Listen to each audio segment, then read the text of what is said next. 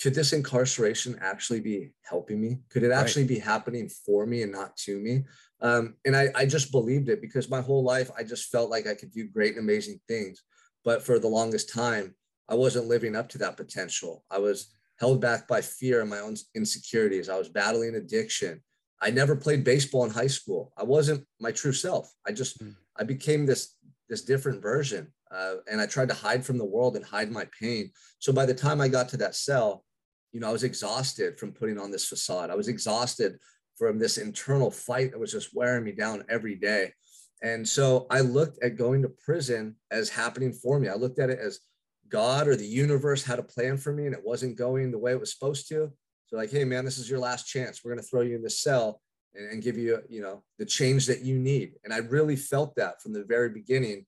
And that's the perspective shift that drove me in the right direction from that moment forward. Hey guys, this episode is sponsored by Tranquil Turtle Massage. Tracy over there, the founder, she's a small town girl from Montana, loves God, loves her family, loves her friends, loves working out, fishing, and camping. She has a passion for helping those in need and enjoys being creative with woodworking, crocheting, healthy baking, pottery, and cooking. Look, she began her massage journey back in 2010 where she graduated from massage school up in Anchorage, Alaska. She specializes in her signature massages, the Hanu Infusion and the Hanu Ashiatsu, as well as the gua sha and manual lymphatic drainage. If you're looking for a massage specialist and someone who could get you feeling good, go see Tracy down at Tranquil Turtle Massage. And while you're there, check out CDA Microblading, offering Coeur d'Alene's best tattoo brows, plasma fibroblast, tightening, and PMU services right there in the heart of downtown Coeur d'Alene. Make sure you book your appointment at pnwmobilemassage.com.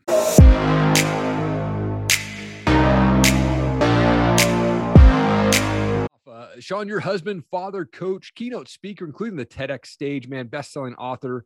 You were sentenced to prison for 7 years for a crime you didn't commit, man, but now you're changing lives. Thank you so much for your time, man. I appreciate it. Hey, thanks for having me here, brother. I'm excited. I love to go back with my guests. Like, where did you grow up? What was childhood like for you? I'm from Santa Barbara, California, which is a quiet little beach community about 2 hours north of Los Angeles. And for the first 10 years of my life, it was amazing. I had a lot of friends in the neighborhood. We just skateboard and ride bikes all day and play sports. I had a lot of cousins in the area as well. So I had a bigger extended family, aunts and uncles. And I just had an amazing life. It felt like an all-American life. I wanted to be a professional baseball player. So every season I was playing all three sports: baseball, basketball, and football. Baseball is what I excelled at most. So that was the dream, to go to college and then to go play in the MLB one day. Come on. Yep, me too. That was the childhood dream as well. Always wanted to play for the Cleveland Indians, and they changed the name, and I can never do that again. Dang it. But dude, I mean, at 23, you're wrongfully convicted and sentenced to 7 years in prison, which, and in that cell, that's when you started to create this life of your dreams, man. And I've never been to prison. I've been to jail one day, but I assume most people are not in there putting their life together, their life plan together. Tell me about that experience. I mean, I'm sure you went through so many highs and lows over that 7 years. Yeah, I mean, absolutely. It was surreal being charged for a crime I didn't commit and very close to spending the rest of my life in prison. Wow. So it shocked me in a way that I had never been shocked by life ever. And very quickly, I understood things about myself in life that I couldn't previously. I understood how precious and temporary this journey is. I understood how, holding back and not living up to our potential and the person we want to be, it's going to lead to massive regret later on in life. I felt all of these things so profoundly. And so in that cell, I just made a decision that even if I die in prison, I'm giving my all to be my best self. I'm no longer going to do things that hold me back. I'm not going to make excuses. I'm not going to let fear and doubt keep me stuck any longer. And most people don't do that. Most people want to play the blame game. They want to, avoid taking responsibility, and they really act like victims. And when they do that, it prevents them from learning and growing and moving forward. And so early on, despite being innocent, I took responsibility for being in that cell. I knew that I made a lot of bad choices in my life that led me to being in that cell, despite being innocent. So, from that moment forward, I felt like I had a new foundation to build my life on. I let go of a lot of baggage from the past, a lot of trauma that I went through in childhood. And I really looked at it as a new opportunity, a second chance at life that I was not going to waste. Mm. Come on, man. I mean, for a lot of the time you were in a cell like where you could touch both sides of the wall, right? Yeah, it was small. It was like a dungeon, It's crazy. you could literally reach out and touch both walls at the same time. And you're living in that little box with another person. So you Wow. don't have privacy. Yeah. And it was the ultimate test, mental test, emotional test, physical, spiritual, everything. I mean, I either had to massively transform very quickly, or I felt like I would have just died in that cell. That's really Mm. how I felt. Wow. So when you get out after 7 years, like what are the fears that are going through your mind at that point? And if you had any, and how did you get through that? Yeah, I mean, I was almost 30. Yeah. So you see people that you went to high school with, and they have families, they have careers. My family members and my cousins who are around my age were all excelling, master's degrees, just all these great jobs. And here I am getting out with $200 in my pocket, and I'm living in a trailer. I have no car. I had like 4 pieces of clothing, and I had nothing. I had absolutely nothing. So I think it's the same fear and doubt that exacerbates a lot of people. Can I do this? Am I good enough? It's the fear of really pursuing that life we want versus settling for something less and more secure. I had an opportunity to work for my uncle's tree service. He's very successful in this area, the most successful tree company, tons of employees. He wanted me to really manage it and maybe take it over one day. And it was a sure thing, money in my pocket every week, a career that I could depend on that wasn't going anywhere. But I knew in my heart that's not what I wanted. I felt, even for the first couple months working for him to get back on my feet, I felt like I was going in the opposite direction of where I wanted to be in life, and it was torturing me. Mm. So I knew that I had to pursue the vision I had. I knew that I had to pursue that feeling inside of me of who I wanted to be. And I did. After 2 months of sleeping on that trailer on his property, I left back to Santa Barbara, my hometown, and was able to get a job in a gym as a personal trainer. And that was the start I needed. That was the Mm. first step I needed to get into the industry that I wanted to be in. Man, that's so good. And you and I, it sounds like, have a similar appreciation for Ed Milet. He talks about life happens for us, not to us, man. And I know that you've said that before. And I've spoke to Ed on my show. Amazing guy, just truly a world changer. When did you realize that life was happening for you, not to you in this moment? And was there someone or something that you heard or saw that kind of helped you realize that? I mean, that's one of the things that changed my life. The thought that, could this incarceration actually be helping me? Could it Right. actually be happening for me and not to me? And I just believed it, because my whole life I just felt like I could do great and amazing things. But for the longest time, I wasn't living up to that potential. I was held back by fear and my own insecurities. I was battling addiction. I never played baseball in high school. I wasn't my true self. Mm. I became this different version, and I tried to hide from the world and hide my pain. So by the time I got to that cell, I was exhausted from putting on this facade. I was exhausted from this internal fight that was just wearing me down every day. And so I looked at going to prison as happening for me. I looked at it as God or the universe had a plan for me, and it wasn't going the way it was supposed to. So like, hey man, this is your last chance. We're going to throw you in this cell and give you, the change that you need. And I really felt that from the very beginning. And that's the perspective shift that drove me in the right direction from that moment forward. Yeah. Wow, dude. I mean, now you're on this mission to help a billion people break out of that mental prison. What do you see most people struggling with when they come through your coaching program, and how do you help them through that struggle? Yeah, a big one is lack of clarity. You Mm. know, a Yeah. lot of people can vaguely describe what they want, but there's not enough detail there. They can't close their eyes and see it. They can't feel it. Mm. And if we don't have that connection to who we want to become and where we want to go in life, chances are we're going to settle for something less or different. So it's really helping them to generate that clarity and to articulate what they really want, not what they expect or what they think they can do. Because a lot of times we run it through that filter of, oh, this is possible. Oh, I might be able to do that. But the most incredible thing takes place when you just honestly admit and own your truth. You'd be amazed at what you can accomplish in your life in 10 or 20 years when you admit and acknowledge that truth, and you start to just align your daily actions to becoming that person and producing those results. I think a lot of people just lack the belief that it can happen, or they don't believe it, so Right. they don't just start small and build big over time. They keep trying to figure out, how do I go from here to here overnight? And it's impossible. So then we feel bad about it. Then we feel discouraged. So it's a lot of, providing steps to generate clarity and then an action plan to start building up their sense of confidence and competence. Small wins over time, we start to build massive momentum, and then the belief starts to grow inside of us. Like, maybe I can do this. Maybe it is possible. Look what I did for my health, or, look what I did for my business in the last year. Look at these changes I made in my relationships and the time I'm spending at home. And all those things start to converge and build that momentum going forward. Man, that's huge. And I think, stacking those wins, getting that momentum early. For me, I wake up at 4 a.m. 6 days a week. And as soon as I open my eyes, like, my goal is to open my eyes. And so I've already accomplished one. I literally get out of bed and go, man, thank you, God, for another day to see my family, hold my family. And then I make my bed, and there's 2 wins right away, 15 seconds, man, already stacking the wins. And that mentally helps me kind of prepare for that day and build up that momentum early on, man. That's huge. Yeah, that's huge, man. I love that. And see, because you're aware of these things, a lot of people get up and they take it for granted, Right. They take their family for granted. They take their health for granted. And then all of a sudden they go to the doctor and they're diagnosed with cancer, they have diabetes, or they lose a loved one. And then they're like, oh, I wish I would have acted differently. I wish I would have lived differently. So, we need to have these things on our mind every day. Yeah.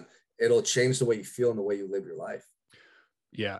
When it comes to habits and trying to, stay consistent, to get focused and disciplined on you, like, whenever you slip out of that, how do you get back on track? Or do you have those moments, obviously, probably, where you maybe slip out of your habit for a day or a moment there, but how do you get back on track? Yeah. I mean, I'm very dedicated and disciplined. It's just been ingrained into me. I mean, over 2,000 days in prison with the same structure. The days that I don't get up early or I miss a workout, I feel off. So it doesn't happen very often. The one habit lately that's been slipping is reading. I've been traveling and just busy with coaching and raising children. Yeah. And I love to read. So for me, I think it's just setting lower expectations as far as how much do I need to read per day. If I'm like, oh, I got to read a book a day, or I got to read X number of pages a day. Well, that can be difficult to do consistently. But if it's just 5 pages, at the end of the week or at the end of the month, you're getting through a book, maybe 2 if it's a smaller book, or maybe a couple of days you knocked out 10 or 20 pages. So when it comes to getting back into your habits, if you've fallen off, I think just starting with the simplest first step to get yourself just showing up, doing that activity or endeavor. And then now you can add more to it over time. Like for someone who stopped going to the gym, don't go there and expect to do a 2-hour workout and just crush it. Like, go there and do a 15-minute workout, or go, you know what I mean? Start small and just build over time. Yep. Oh, for sure, man. I want to talk about your book, man. Prison of Your Own, Break Free of Limitations and Unlock Your True Potential. It's a bestseller. Congratulations on that, man. I can't wait to get my hands on this book. But you're also a successful speaker and coach, like I mentioned. So you've got, really successful life going on, but what is it that drives you to be successful at this point? And then for you, what's that difference between success and fulfillment? Yeah, that's a good question. A lot of what I do, most of what I do derives from the pain I experienced in my jail cell. I was confronted by this form of regret I didn't know existed. Like, it just pierced me, man, to the core and debilitated me. And I was so devastated and ashamed knowing my life was over and I had just not given my all, that I had not really pushed myself to be somebody great. Because ever since I was a child, competing in sports, wanting to be the best, wanting to always win, like, I had that competitive spirit ingrained within me. And I felt horrible because I didn't show up in life that way after 10 years old. So ever since then, I've been on a mission, not just to, accrue a certain amount of money or accolades or achievements, but literally just to become the best person and version of myself I could ever become.